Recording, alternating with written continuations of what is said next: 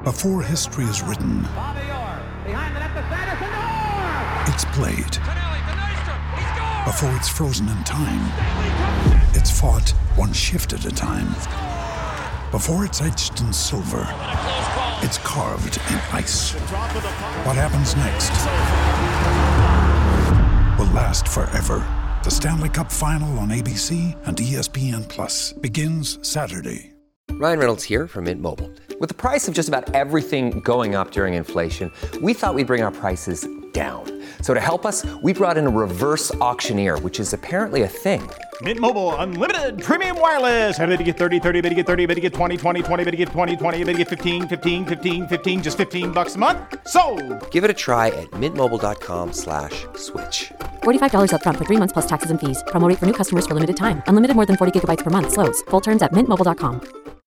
When you need mealtime inspiration, it's worth shopping Kroger, where you'll find over 30,000 mouth-watering choices that excite your inner foodie. And no matter what tasty choice you make, you'll enjoy our everyday low prices, plus extra ways to save, like digital coupons worth over $600 each week. You can also save up to $1 off per gallon at the pump with fuel points. More savings and more inspiring flavors make shopping Kroger worth it every time. Kroger, fresh for everyone. Fuel restrictions apply. Hello, I'm Dave Hendon, and this is the Snooker Scene podcast, and we're back again for another week of lockdown. Michael McMullen joins us again from the Republic of Ireland. The first thing to say, Michael, of course, as we're recording this today on Wednesday, we've got the news that Barry Hearn was taken to hospital at the weekend with a minor heart attack. I understand he's back at home now. He's already tweeting, which I suppose is a good sign. But get well soon, Barry, and rest up. Yeah, it's not the first time, of course. He had another minor heart attack almost 20 years ago now. And, albeit that it is minor, I don't think any type of heart attack is ever pleasant. So, yeah, we wish him all the best. And we kind of forget. I mean, he is about 70 now. So, he still seems so full of enthusiasm and energy. But, hopefully he'll be recovering very quickly from that. Yeah, I mean, it's a stressful time for Matchroom, for everybody, of course, in an uncertain time. And, hopefully he'll put his feet up. That takes me on to the next topic. By the way, the main topic of the podcast will be talking about players who won one ranking title. But we've got a bit of follow-up before that from last week. But before I get to that, Barry did an interview with the Sun newspaper at the weekend about the World Championship. Of course, everyone's wondering what's going to happen to this year's World Championship. Will it be on? When will it be on? Well, according to the Sun, the plan is to play it effectively in the slot that the Olympics were going to be in. Of course, they've been moved to next year because, of course, the BBC would already have cleared their schedules, as indeed would Eurosport. I think the Sun possibly may have got the date slightly wrong. They said that it was going to start July the 25th. I've been told that the Tour Championship looks like it will still be played, hopefully. Of course, we don't know if these tournaments can be played, but hopefully 21st to 26th. They're not going to overlap. So my prediction is, and here's the thing, no one's mentioned this, of course, it's going to have to start on a Friday because the bank holiday in August is at the end of August. It finishes on a Monday because it's bank holiday in the UK in May, early May, but that's not going to apply if it is August. So my prediction is it will start, if it is able to start, on January the 31st. Now, of course, there's been a lot of comment, as you'd imagine, online. I think so many people have just missed the point. So many people have said, it won't be on, what's the point? Well, here's the thing. If you don't plan for it now, it can't be on in July. Maybe we get to July, it can't be played. But it certainly won't be played if these plans aren't put in place. And all that's happened, I think very sensibly, is they've got the venue, the Crucible, they've got dates, they're waiting on the BBC to confirm. If all that is in place and it is possible to play the World Championship in some way, then that's when it's going to be. It's going to be very strange, and there may be no audience, we don't know yet, but rather that than not have it at all. I don't think we can go much further than that either because, you go beyond August, you're into September. And certainly if you get any further than that, it's almost then too close to the 2021 championship. And then you somehow, I think, diminish both of them a little bit if they're played only about 6 or 7 months apart. So I don't think it can go much later than that. And as you say, that they do have to plan ahead. These things don't just happen at the drop of a hat. I think people have fallen into that habit recently of thinking you can just say, right, we'll start this tournament in a couple of days' time. The other thing is, while you mentioned the Tour Championship there, well, you could be playing the qualifiers for the World Championship simultaneously to that, really. So it would work well from that point of view. But again, it's the thing we keep coming back to every time we discuss this. None of us is in a position to know how practical it all is. But all they can do, as you say, is plan for it and just hope it all happens. Yeah, the qualifiers, I think, could be the problem. Obviously, there's far more players involved in that, over 100. And also, Quite a few players have gone back to their home countries. It's not clear, if they'll even be able to fly to Britain. We don't know. People like Ding, gone back to China. Obviously, the tournament would be devalued without the non-British players, but we just don't know. But that's the plan at the moment. And as I say, my prediction is if it does happen, it will be the 31st of July when we start. We will see. Now, back to last week, we had a discussion about the greatest matches outside of the World Championship that have been played. We gave our views, and I asked for feedback, and we got a lot of emails. Thank you for all your emails. We had some nice comments about the podcast. I'm not going to sit here reading out praise, but thank you for all the comments. And a lot of people have mentioned the same couple of matches that they think should have been included. And, for example, James Cook emailed. He said, how could you not include the Charity Challenge final 1997, Stephen Hendry and Ronnie O'Sullivan? That was a great match. It was 8-2 to Hendry. O'Sullivan came back to 8 each, and then Hendry had made a maximum. Well, I discounted it for two reasons. One, because I didn't see the whole match. The original ITV broadcast was late at night. It wouldn't have been an hour-long programme, probably about 45 minutes, 50 minutes. So you only actually got a flavour of it. And second, I don't know what you think, but I'm not sure. I mean, look, they're two attacking open players. Of course they are, the two best break builders who've ever lived. But would they have played such an open game had that been, say, the UK Championship final, the Masters final? That match had a slight exhibition feel about it. Yeah, I agree entirely with all of that. They were actually playing for prize money of their own as well as the charity money. But as you say, I mean, it wasn't a full scale. It was a great field and everything, it always was, but it wasn't like a ranking event.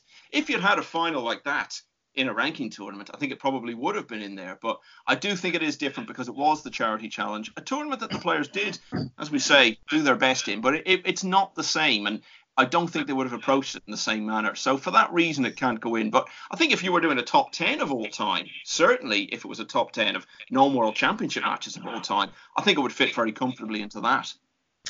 The other match that came up, and for example, Satjinder here emailed about this, Stephen Hendry, Mark Williams, the Masters final 1998. Hendry led 9-6, and of course Mark Williams eventually won 10 on a respot. I did think of that match, but I'm not sure actually how great the match was until the end. I mean, Hendry should have won probably 10-6, 10-7, couldn't quite close it out for once. Obviously, the conclusion was fantastic viewing, really dramatic. I'm not sure objectively the rest of the match necessarily was as good as some of the other ones that we mentioned. Of course, these are just our opinions. Yeah, it was just the respotted black, really, is all we remember. I mean, I picked Hunter O'Brien from 2001, and I just thought that was a really fantastic final session. As I was saying, the afternoon wasn't the greatest, but at least the whole evening session of that was particularly memorable. In the 98 final that you're talking about there with the respot, that's all anyone really remembers about it. And if you were talking about the greatest finishes, shall we say, to finals of all time, obviously that would have to be high up. But I agree with you, the overall package maybe wasn't quite the same. And the other one I wanted to mention, Tom Anderson. Now, I know Tom, he works for Eurosport. He's what David Vine 30 years ago would have called one of the backroom boys in the production team. In other words, the people that do the actual work, the men and women who are out in the trucks who work all day to make the rest of it look good.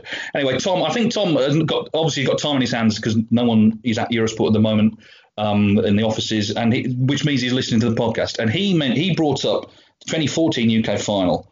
He said, I can't really remember if the quality was that high, but it wasn't that long after I started working at Eurosport. It's the first time I can remember being really gripped by a snooker match. The way Trump came back at Ronnie just looked like he'd lost his head. Was incredible.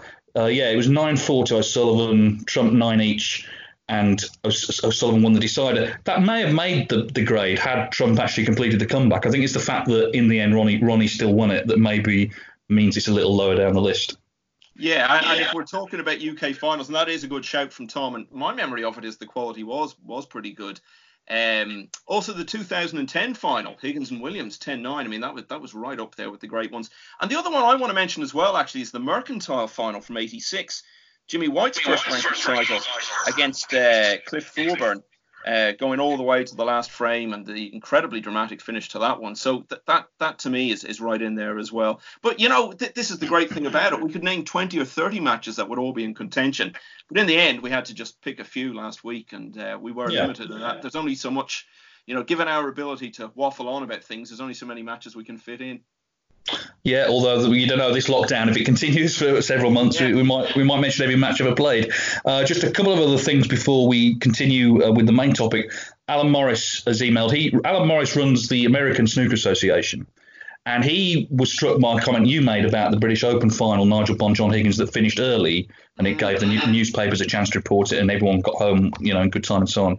And he's as advocating potentially actually slightly shortening the matches at the World Championship so that you don't have to play all day every day. I have to say, and I've said this before, I don't actually agree with that, because I personally think I'd like to keep it as it is, because it's been the same test for 40 years for everybody. We've kind of said this a few times. And it'd be interesting, though, actually, the World Championship this year. I mean, what if the BBC said, OK, we will show it, but we only show 17 days? I'm not saying they're going to say that, but then there might be potential cause to slightly change it. I hope that doesn't happen. It was a very long email. I can't read it all out, Alan, but thank you for taking the time to get in touch. And speaking of the Americas, Will Fetch as well. He is in Montreal, and he emailed about sort of what's happened to snooker in Canada, and can we talk about that? I think we will talk about that on another time.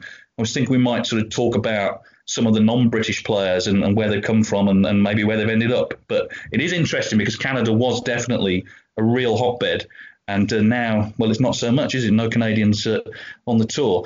We also had an email from Jonas, who is asking about, he said, it's quite interesting this. He says, I'd like to know why some players play with their weaker hand. He says, as I understand it, Barry Hawkins and Mark Williams are actually right-handed. A lot of left-handed players use their right hand. I always thought Mark was actually left-handed, so I don't know if that's right or not. But any left-handed players out there, let us know. There's a lot of that goes on in sport, actually, particularly in golf. As a guy I play with a lot who's right-handed but plays left-handed, and Phil Mickelson as well, the most famous left-handed golfer of all. I'm fairly sure he's naturally right-handed. I think there's some story about him watching someone swinging a club in a mirror, trying to replicate it the other way around, and that's how he came to play left-handed. I'm not sure if that could really happen with a snooker player. But yeah, it's an interesting question, and I suppose it's something we could really only establish by asking one of the many good left-handed players there are now. Mark, Barry, you mentioned there, Judd, Neil, all of those. Jimmy, of course, is still very much around. So plenty of them. Hopefully we'll get the chance to ask one of them at some stage.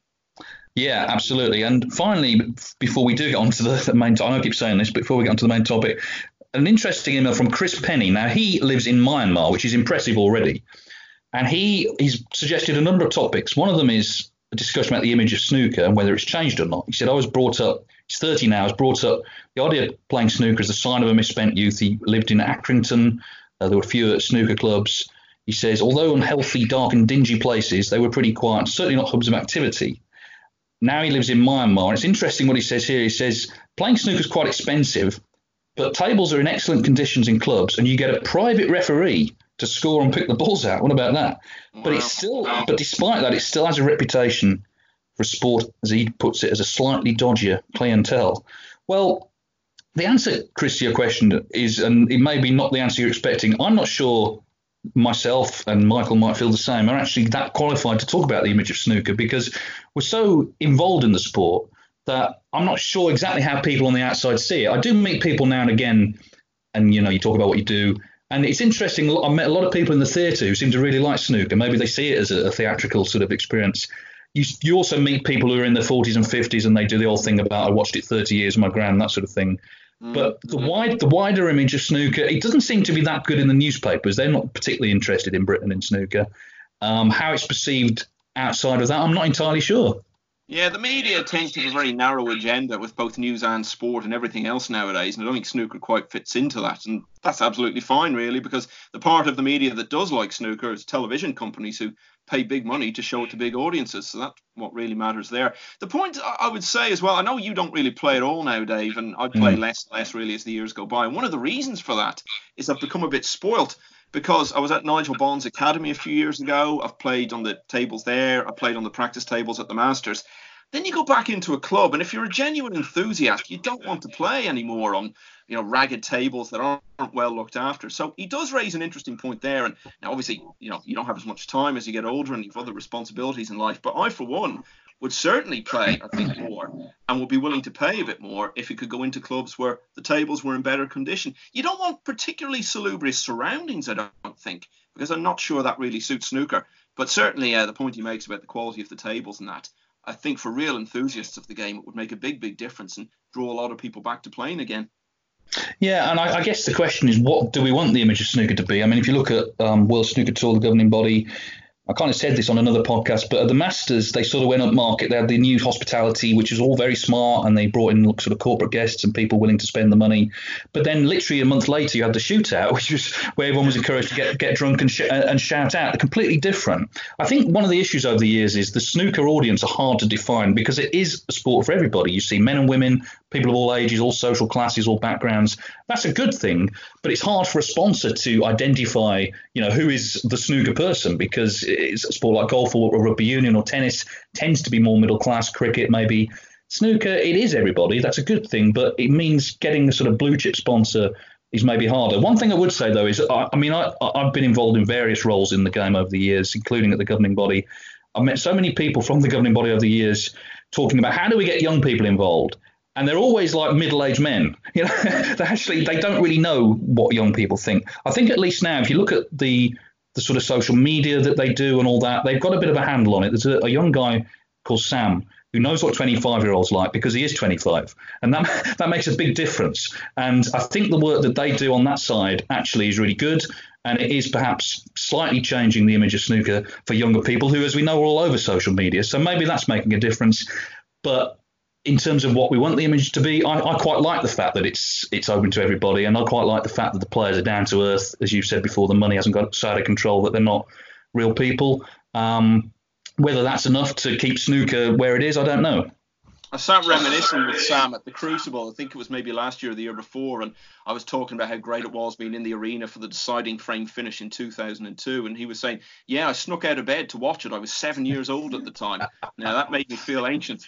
But yeah, I mean, look, we love the fact that snooker's down to earth. It wouldn't be remotely the same if it wasn't like that. And, I don't think other sports have retained that. Football has completely lost any down to earth nature that it had a generation or two ago. Darts, I think, has maybe in some respects gone a little too far. And I don't think we'd want to see snooker go down particularly that road in terms of the atmosphere you have at those events now. So I think it's really, really important that snooker holds on to that down to earth atmosphere that it has. And I'd rather see that with slightly less prize money for the players to play for. I'm not sure they'd agree with that, than much more money in the game, but a completely different image, and you sort of feel it's lost its soul a bit. So I'm glad we haven't gone down that road, and I hope we don't. You just have to strike the balance between, as you say, trying to bring it on a bit and develop it and bring it to new audiences, but not lose the heart and soul of snooker, not just as a game, but as a culture.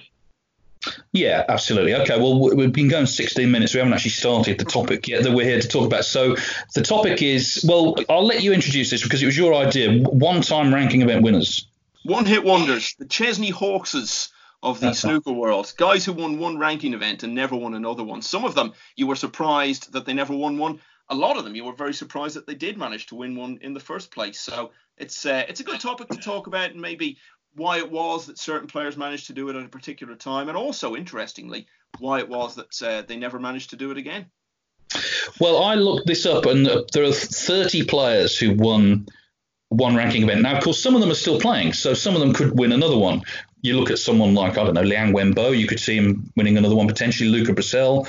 Some are still playing, and it's less likely, like Nigel Bond, who we talked about last year, who's sort of in the autumn of his last week, sort of autumn of his career, and some, of course, have retired. Some of the names on the list, well, I think some of the names on the list show this up to be not quite an even playing field, because we've got people like Alex Higgins, John Spencer, Terry Griffiths. Now, of course, when they were in their heyday, there were hardly any ranking events. I mean, the original ranking events was just the World Championship, and then in the early 80s. Literally 3 or 4 events cropped up, and then it sort of built and built. But even by the late 80s, there were only 7 or 8 ranking tournaments. And of course, in that era, Steve Davis was probably going to win half of them in a season. So everyone else was sort of scrapping for the rest. There was a time when Steve was on something like 25 or 26 ranking titles, and the second place player, or there was probably a number of players tied for second, on the all-time list had 2. So that really underlines both of those points you're making. It was so hard. Steve didn't really give much leeway to anyone else. If he got knocked out of a tournament, the window of opportunity was there. Of course, the opportunity was always there for players to knock him out themselves. But yeah, prior to that, John Spencer, you mentioned in particular, there was only that one ranking event a year. And by the time there were more tournaments, he was well past his best. Terry Griffiths, you mentioned there, won the first ranking event that he ever played in, and never won another one after that. But he did win, and Alex Higgins is the same. They won the UK Championship before it was a ranking event, but it was still a massive deal because hardly any tournaments, and it was established as basically the second biggest tournament. And of course, they also, and this also complicates it, those two in particular, Griffiths and Higgins, they won the Masters. Now, that's not a ranking event, but it's a tournament everyone wants on their CV. So it's a slightly sort of misleading topic, but let's talk about some of the players who maybe you think would have won more. And I think one of the most obvious ones is a world champion, Joe Johnson. And obviously Joe broke through in 1986. He wasn't a complete unknown. You know, he got himself in the top 16. He'd been in the semi-final, but it was a big surprise. Got to the final again the year later. Didn't win another ranking event. Now, I mean, I know Joe really well, and he pretty soon after that was actually quite ill. I mean, he had several heart attacks, and that clearly affected his game. But I think also what affected it was just the sudden exposure. Suddenly, the expectation put on him to back up the world title victory. And as I say, hardly any tournaments. Not straightforward to just waltz in and start winning.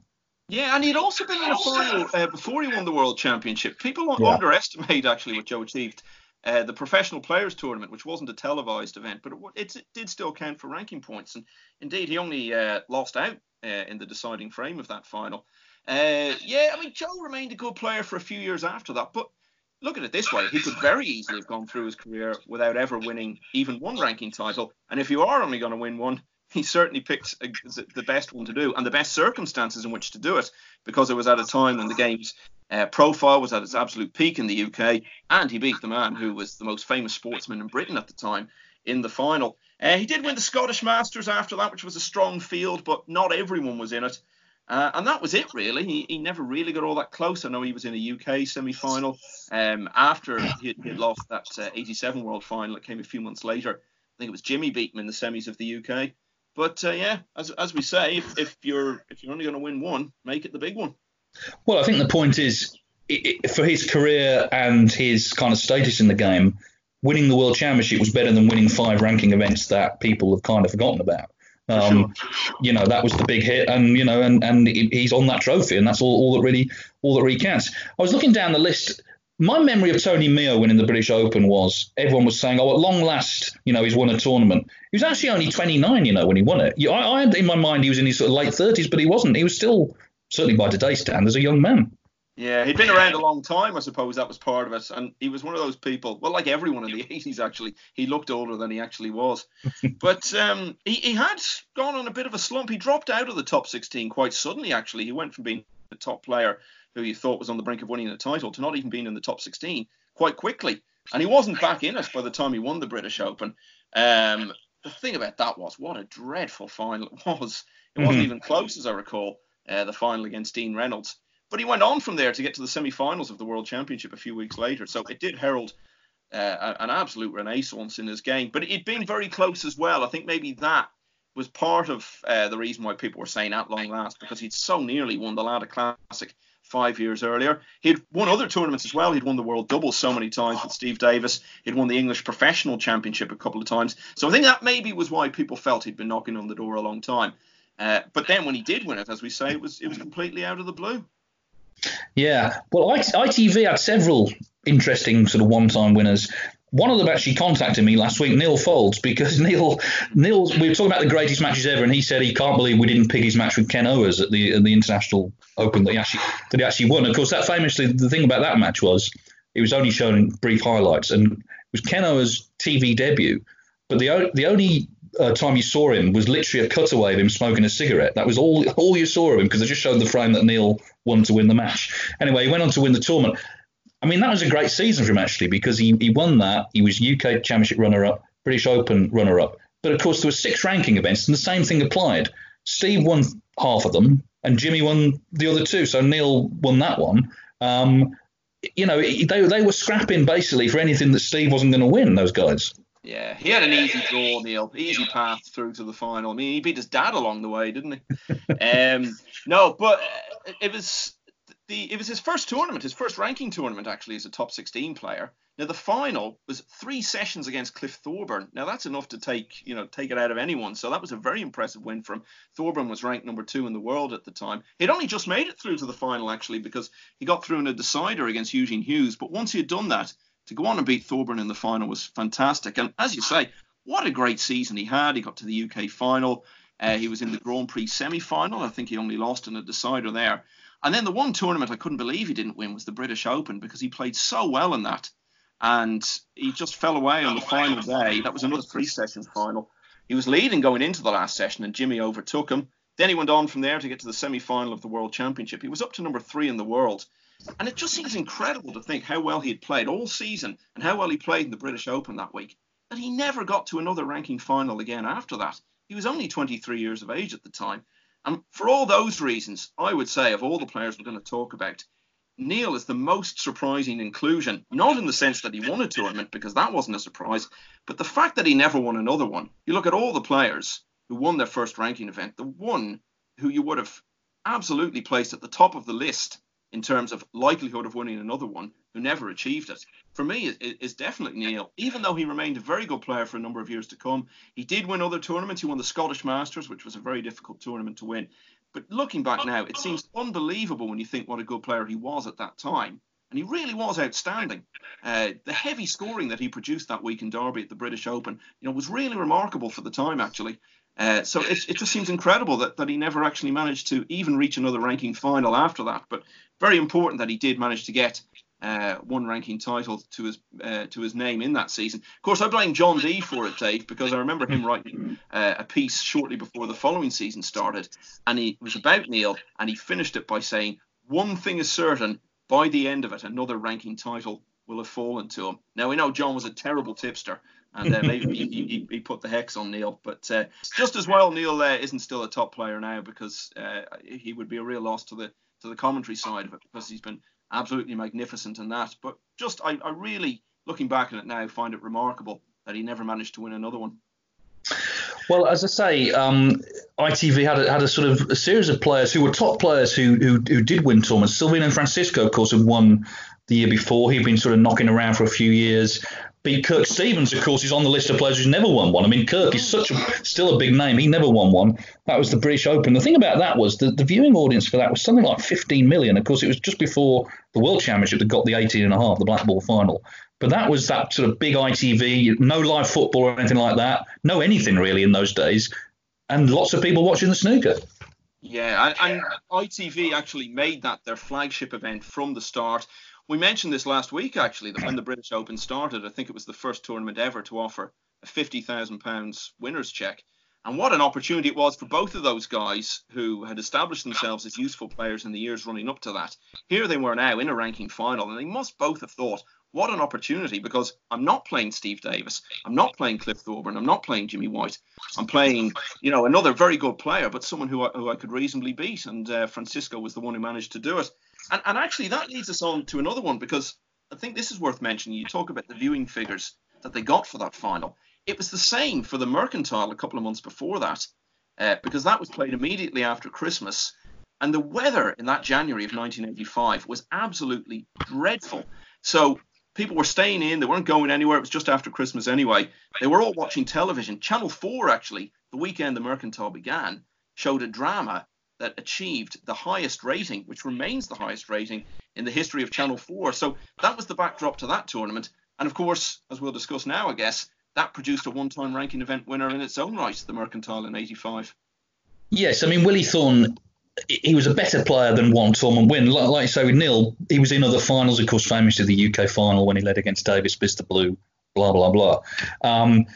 Yeah, I mean, first thing to say, actually, is I know Willie's not well at the moment. He's in Spain and he's undergoing treatment. So, again, we send him our best wishes. But like you say, though, OK, it was only the one, but it was a huge event, the viewing figures. But also there was genuine prestige. As I say, it might be hard for people to understand now, but the only live football you saw in those days would have been World Cups, maybe the FA Cup. But basically, it wasn't week in, week out in those days live on a Sunday afternoon like it is now. So the space was there for snooker, and snooker filled it. Yeah, and I mean, we talk about the prestige that you mentioned there. Well, it was added to by the players Willie Thorne had to beat to win that, because I mentioned Neil, when he won his ranking title, beat Cliff Thorburn in a 3-session final. Willie did the same. And that was off the back of beating Steve Davis in a best-of-17 semi-final. So there are some players you might look at. Now, I'm not a big believer in this anyway, but you might say that the draw opened up for them a bit. the draw did anything but open up for Willie Thorne that week. I know he believes he should have won more titles. He always felt he was a better player than his results and his rankings suggested.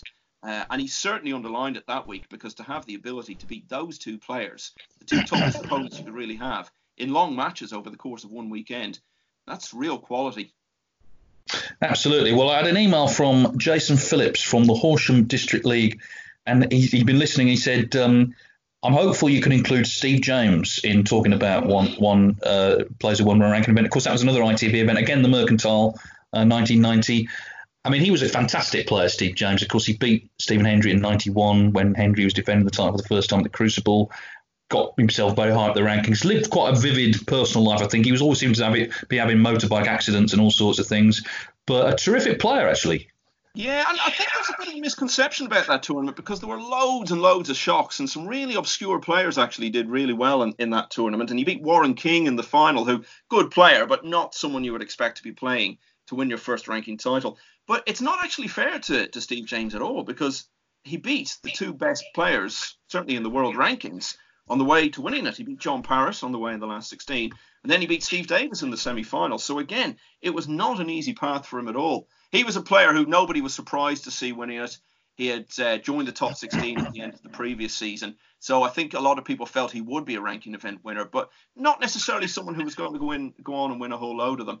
He had a fantastically entertaining style of play, really, really attacking, particularly for that time. And thoroughly earned his title that week at the Mercantile. It's the first ranking event winner of the 90s, of course. Yes, well, that takes us nicely on to now. Here's an interesting thing about Bob Chaperon. Okay, he is the only snooker player who I ever asked for their autograph. Right, and I was always a bit of a contrarian when I was young, I think, which put me in good stead for working in the media, of course. I love the fact you say that in the past tense, Dave, as if anything has changed in the intervening years. Well, here's the thing: I was at the World Masters '91, day one. And it was such a big tournament. It was for the Wimbledon of snooker. It was another one of Barry Hearn's ideas. And there was a lot of people milling about, including players. Players would just be walking around. And lots of sort of people, particularly kids and sort of fans, were going up to, the obvious ones, getting the autograph. And I saw Bob Chaperon. Now, this was the year after he won the British Open. He was just sort of standing there minding his own business. And I thought, no one's asking him. I watched the British Open on ITV. I'm going to get his autograph. So I went up to him and I said, can you sign your picture in the program? But of course, what I didn't realize was I don't think his picture was actually in the program. He had that embarrassing thing where he was sort of flicking through it. Look, I think his picture was sort of in the back somewhere, but anyway, he signed it and that was that. But yeah, now of all the players on this list, I think he's one of the most surprising. I'd say the most surprising, actually, when you look at it. He was a top 32 player at the time. But you actually look at his career, he'd been a pro for about 6 years. He'd only been beyond the last 16 of a ranking event once before. And he only got to the last 16 of a ranking event once after he won it. And he was still on the tour for about another 10 years or so. Now, we'll talk about Dave Harold. He was coming from perhaps an even more obscure position to win it. But what he went on to do after winning his one and only ranking title, he went on to become a top player. Chaperon never did that at all. Now, it was a very strange tournament, that, because Pearl Assurance, huge company, had come in to sponsor the British Open, which had struggled actually to hold on to a sponsor. And as part of that, they brought in this random draw, which was absolutely brilliant the way it was done, because they would have, at the end of each round, most of the players, maybe all of the players, in the arena. They'd invite along a celebrity to conduct the draw. The tournament was in Derby. As it happened at that time, Derby County had a really good team. So Peter Shilton, the legendary England keeper, who was playing for Derby, he was one of the people who came along to do it. But the random draw was a big, big factor in producing a very random lineup for the quarterfinals. Only one player from the top 16 made the last 8, and that was Steve James, who just won the Mercantile and was actually number 16. So you might say it was made a little easier for Chaperon by the fact that so many players got knocked out. But he beat Neil Folds, who was briefly out of the top 16 at the time along the way, and of course beating Alex Higgins in a big final. I mean, that was a big deal as well. The thing about it is, wasn't that the one where he needed all the snookers in the last 16? And got through against Robidoux. Yeah, he needed. I think at least 4. I think he needed. I think it was 4 snookers he needed in the decider. He got through, and to me that summed up that tournament for him, because he just battled his way through it. He actually didn't play well at any point in that tournament. I think he only had something like 5 breaks over 50 the whole week. He had 1 century that he made early on in the final and didn't make another break over 50 for the rest of the final. Now, you can look at this one of two ways. You can say that, he got lucky that week, and yes, he did, but so did a lot of other players, because you look at the lineup for the quarterfinals, it was a massive chance for someone to make that big breakthrough. Les Dodd was in there, Robert Marshall, Steve Newbury, Martin Clark, most obviously, because he became a top 16 player, but he never won a ranking event. So you can look at it and say it was a big opportunity for a number of players, and Chaperon was the one who took it. And that ultimately is what it's all about. I'm not a big believer in this ever, the idea that if you don't have to beat the very best players to win the title, it demeans it in any way. I think it's a bonus if you do beat some of the best players, but it doesn't take anything away from it at all. And what a story he has to tell. I think he's still involved in the Canadian amateur circuit. He'll be competing there against young lads who weren't even born at the time or wouldn't be old enough to remember it. And he can tell them, I won a big tournament in front of millions of people on British national television, and I beat a two-time world champion in the final to do it. What a story to be able to tell, even if it is completely out of kilter with all the rest of his career. Yeah, well, absolutely. And here's the thing: winning one ranking event is better than not winning any. And of course, there are players who you would think would have won at least one. One of them is Darren Morgan, who of course lost to Dave Harold in that Asian Open final. Yeah. Dave, I think was he 500 to 1 or something at the start, and the famous line was that his brother had had 10 quid on him or something. I think that was the story that went round. He was 500 to 1, and that was. That's one of the biggest odds winners in any sport ever. I mean, Ben Curtis, I think, when he won the Open, was something like 1,000 to 1. We all know the longest odds ever was Leicester City, starting at 5,000 to 1 to win the Premier League. But in the entire history of sport in the whole world, you've had very, very few 500 to 1 winners. And you look at his career up to that point, he was only in his second season. He'd only been in the last 32 of one tournament. He'd actually played Stephen Hendry in that on TV in the Grand Prix and been beaten 5-0. So it was an enormous surprise, and I actually think, and you'll correct me if I'm wrong on this, I think he was the first player to turn pro in that era when the game went open to go on and win a ranking event. Quite possibly. I think that's right. Yeah. Well, there are other names as well, but I think the one that leapt out, maybe more than the likes of Higgins and Griffiths and Spencer, because we've explained why it's kind of false that they're on the list. It's Matthew Stevens. Stevens, now he's still playing, we must say that, he's still playing, but there was a time for about 5 years, end of 90s, early 2000s, where he was certainly one of the best 4 or 5 players in the game. He was, as we know, in a couple of world finals, UK finals, he won the Masters, he won the Scottish Masters, but the only ranking event to date that he's won, it was a big one, the UK Championship 2003. You must have, at the point then, we talked about Tony Meo, it was a similar thing. At last he's won one. Surely Matthew's going to carry on winning them. It just, for whatever reason, just didn't happen. Yeah, he was a player who, seemed to thrive on the long matches. And I think the reason for that was, you can see it in his World Championship record, he seemed to really feel the pressure massively when he was coming towards the end of a match. You remember the World Final against Mark Williams? He was like losing buckets of sweat in the arena because he was feeling the pressure so much. Now, in the shorter matches, best of nines, which were the staple in those days, you're kind of heading towards the finish of the match as soon as it starts. And I think he struggled to cope with that at times. And it maybe helped him in the UK final, funnily enough, that he went 4-0 down early on against Stephen Hendry. It almost took the pressure off him. And playing the greatest player of all time, which I think at that point everyone would have agreed Hendry was. I'm 4-0 down here. He's playing really well. Nobody expects me to win. And that actually, I think, seemed to relax him a bit. Obviously, then he got to the point where he had the chance to win it. The pressure came back on, but he was in a bit of a rhythm by then. And as you say, he'd already won the Masters, which a lot of people would regard as a bigger title, but just couldn't get across the line in other finals. He was in the Irish Masters final. He was in the Bahrain final. He was in a couple of UK finals. But yeah, very surprising to see him on the list. And I still say Neil is perhaps the most surprising player that he didn't go on to win another one. But I put Matthew a very close second behind him. Yeah, well, as I say, he is still going. And there's other players who are still going who you suspect probably won't win anymore just because time's against them. There was that season where Mark King won in Belfast and Anthony Hamilton won in Berlin. 2 very memorable wins. Mark King had his family there. It was very, very emotional.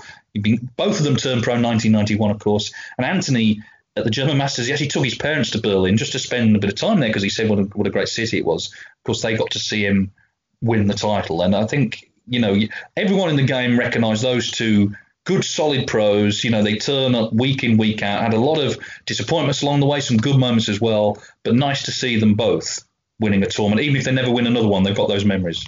Yeah, and another player of a similar age who's still on the circuit and, is unlikely, you would think, to win another one. Fergal O'Brien, who we mentioned last week, he won the 1999 British Open, beat Anthony Hamilton, of course, in the final. Incredible to think, actually, that Hamilton was probably a slight favourite to win that. He was bidding for his first ranking title. Imagine if someone had said, well, Anthony, you will win a ranking title eventually, but it's going to take you almost 20 years from now to get there. So, O'Brien needs to be mentioned in that category as well. And another man you know very well, you've worked with a lot over the years, of course, is Mike Hallett.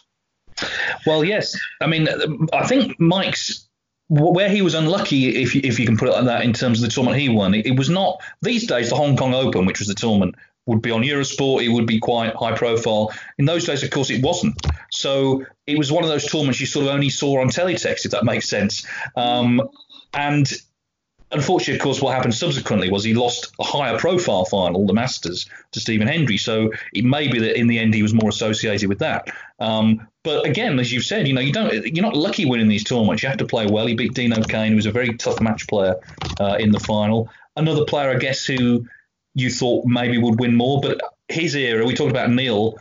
Mike's problem was people like Stephen Hendry. Jimmy White was still obviously the top player. Davis was still winning titles. John Parrott at that time. And you were all fighting for the tournaments that they didn't win. Yeah, and think of the hammerings he'd taken in the previous 18 months or so before that Hong Kong Open. 9-0 to Steve Davis in the Masters final. 13-2 to Stephen Hendry in the British Open final. And then 2 years in a row, he got hammered by Davis at the Crucible, 13-1 and 13-3. So obviously, I mean, any ranking final, particularly at that time, was a big occasion as well. And it looked as though he was going to come up short again because he was 8-6 down in the final. And like you, I've never actually seen that because I don't think it was shown in this part of the world. And it was before our time, so we weren't involved in covering it at all. But anyone who was there says it was actually a fantastic final and a climax absolutely dripping with tension. But he got over the line, won his title by 9 frames to 8. He's a fantastic player, Mike. He was really great to watch, very attacking. Some people felt he was too attacking. When he was in his rhythm, he was very fluent and wonderful to watch. He did win the Scottish Masters and the Belgian Masters. And, people might write off those tournaments, but they were really, really hard to win against top players. Won those a couple of years later, but around that time, he was really starting to struggle in ranking events. And I think it was actually at the end of that season that he won those two that he dropped out of the top 16. Yeah, I kind of think people like Mike and Willie Thorne, their games actually would be better suited to playing now because now it's a much more attacking game and that's how they played. Maybe then it was harder against some of the bruisers. The time's running on, so I'll just mention 2 more players. And one of them is a player who kind of didn't do a lot after he won this title. He won the European Open in 1991, Tony Jones. Now, I spoke to Mark Johnston-Allen on this podcast because he played him in the final. And he went out there basically with his mates, all telling him, or they came over the final, all saying, oh, it's only Tony Jones, you got this sort of nailed down. And, of course, the minute you hear that, it can only go one way. Yeah, he was a player who was useful enough. He'd been a good amateur. I think he'd done well in the doubles as well one year. But he was one of those guys who went from being, a useful, competent player to having maybe a 2-year period where he became a really good player, because it wasn't completely out of the blue, actually, that he won that. In fact, he was coming towards the end of a decent spell, and it says a lot that the end of that season, he was actually in the top 16. So, I mean, I think that tells you that he wasn't just a player who played well in one tournament and never played well in anything else. But yeah, as you say, he didn't really go on to achieve anything much after that. What a random lineup, by the way, for a ranking final. Tony Jones against Mark Johnston-Allen. But again, Mark had beaten Stephen Hendry on his way to that final. So, even if Jones wasn't playing one of the top players in the final, fact was, they all went there trying to be the last man standing, and he was the one who did it. I think that was the tournament where the British press got to their hotel, and they found that the other guests included the Luxembourg national football team. So Phil and John, it was before our time, guys like that actually became quite pally that week with the Luxembourg footballers. So that was just a sideline story from that week in Rotterdam in 91. Well, Tony Jones, he was maybe too relaxed for his own good because he was the player. Jason Ferguson was part of this. Because he lived in Chesterfield, not far from Sheffield, he would stay at home during the World Championship. And Jason and a couple of pals went round one morning, about 9:30, knock on the door. His wife answers, oh, we're here to pick Tony up. Gets Tony. What do you mean, pick up to do what? You playing at the Crucible, Tony, this morning. He was playing like an hour later or something. They'd just forgotten. I mean, that's... Go on. I was going to say, I think that might have been when he played Watana. Yeah. I think he was the seed, actually, and Waternow was very much the man on the rise. But I think that might have been that time. Incredible. I mean, you associate playing at the Crucible with sleepless nights and anxiety. Not for him, he just forgot. The last player I want to mention is someone that I rated very highly, Chris Small. Now, Chris broke through. He won something like 10 matches or something to get to the Crucible in his first year as a pro. And became kind of established. He had a reputation. John Parrott called him the human limpet because he said he just stuck to you and wouldn't let go. Reputation being a hard match player, which he certainly was. He developed a back condition, which left him in a lot of pain, but he won the LG Cup, which had replaced the Grand Prix. In those days, the BBC had 4 majors. This was before the Triple Crown became a big thing. They had 4 big tournaments, and he won one of them. He beat Alan McManus in the final, playing through the pain barrier. And I mean, I remember I was there after the final. He got very emotional, understandably, because he'd been through a hell of a lot just to play. And it was clear then his career wasn't going to go on that much longer because he was in increasing pain. But he'd won a tournament, and I guess a very special win for him. Yeah, a good lad, Chris. And he had an absolute beast of a draw because he beat Higgins and O'Sullivan along the way. Then he beat Jimmy Mickey in a very unlikely lineup for the semi-final. But then, of course, trying to beat Alan McManus over 2 sessions in the final. Great achievement. It was a good line, actually, I remember at the end of that, because Chris actually gave up his job in a bank to try his hand at the pro snooker circuit when it went open in 91. As you say, he was at the Crucible at the end of his first season. And I remember him saying when he won the Grand Prix, because it was over £80,000, I think, for the winner, that he was now going back to the bank to finish paying off his mortgage. And, when you consider, as you say, his career, really went downhill very quickly after that through no fault of his own because of that injury that he had. That was obviously all the more important that he had his mortgage paid off and had that little degree of financial security. He's making a bit of a reputation now, actually, in Scotland as a coach. He's got 1 or 2 youngsters coming through who I know he rates quite highly. So it'll be nice to see those players coming through, not least because it will bring Chris back into the scene. Because, as I say, he always came across to me in any dealings I had with him as a really good lad. Very much so. And of course, the thing then in terms of the rankings was they weren't updated till the end of the season. So he wouldn't have got in straight in the top 16 like he might have done now, which meant he had to qualify for the World Championship that season. And inevitably, because he wasn't the quickest player, he was the last man on in the qualifiers. They were being played in Torquay, was the venue, the Palace Hotel. They used it for the European Open as well. And they played 4 matches each day, final round. He was the last one on. And what I remember about that was they started de-rigging the other tables while he was still playing. So he's down on like maybe a crucial red or something. And suddenly there's this clattering. I remember him saying this wouldn't have happened to Stephen Hendry, which I'm sure is certainly true. Anyway, he got his title and I'm sure he's very proud of it. Yeah, I think one other player, actually. You talked about Chris, and, he was methodical. He did take his time. But at the other end of the scale, and I think this is someone who we have to mention, is David Gray, who won the Scottish Open back in 2003. And, I mean, he had some other great moments in his career. The win over O'Sullivan at the Crucible was amazing. Got to the UK final as well in 2004. So he was quite young, I think, when he won. I think he was only about 24, perhaps, when he won that Scottish Open. So, again, a bit surprising that he didn't build on it and win another one. But I know he had problems off the table and everything. And very often you find there is a story like that. Well, absolutely. And you look at who he beat in the final, Mark Selby, and you look now at the 2 players, and Mark's gone on to become one of the all-time greats, and David Gray has kind of disappeared from trace, doesn't play anymore. Anyway, I think that concludes the discussion on the one-time ranking event winners. Keep your messages coming in. By the way, of course, I have this other podcast which is on the feed, interviewing players during this period. I did Mark Selby this week. Mark's got a table at home, so that's quite interesting. But I think he made the point, if you've got nothing to practice for, you don't feel necessarily that keen. And also, and I forgot to ask him about this, but of course he can't invite any other players around to practice with him. So he's kind of stuck on his own. But anyway, that's available to listen to. Do let us know any feedback on this week's podcast, any ideas for topics. We've had a lot of emails on that score, and we'll be hopefully going through them in the coming weeks. You can email us, snookerscenepodcast@mail.com. That's snookerscenepodcast@mail.com. And we will be back next week to entertain you. Is your hair growing back yet? Because you said last week you'd gone bald. Yeah, I'd had to shave it all off because I attempted to trim it a bit in the circumstances. Obviously can't get out for a haircut. And once I started trimming it, I knew it was all going to have to come off if it was going to make any sense. It's gone back remarkably quickly.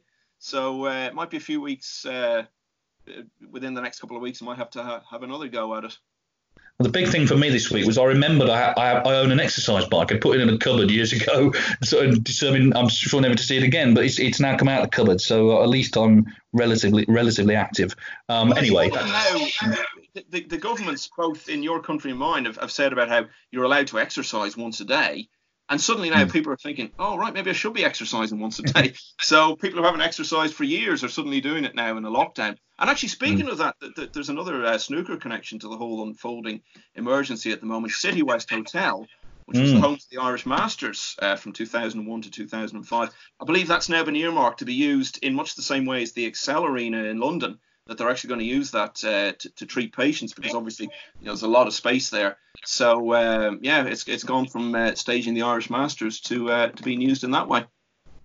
It's quite a downbeat ending, that's got to be said, but I guess it leads us on to saying I hope everyone stays safe, and we will be back next week for more. Thanks for listening. Sports Social Podcast Network. Step into the world of power, loyalty, and luck. I'm gonna make him an offer he can't refuse. With family, cannolis, and spins mean everything. Now, you wanna get mixed up in the family business. Introducing The Godfather at ChumbaCasino.com. Test your luck in the shadowy world of The Godfather slot. Someday, I will call upon you to do a service for me. Play The Godfather now at ChumbaCasino.com. Welcome to the family. No purchase necessary. VGW Group. Void where prohibited by law. 18+. Terms and conditions apply. It is Ryan here, and I have a question for you. What do you do when you win?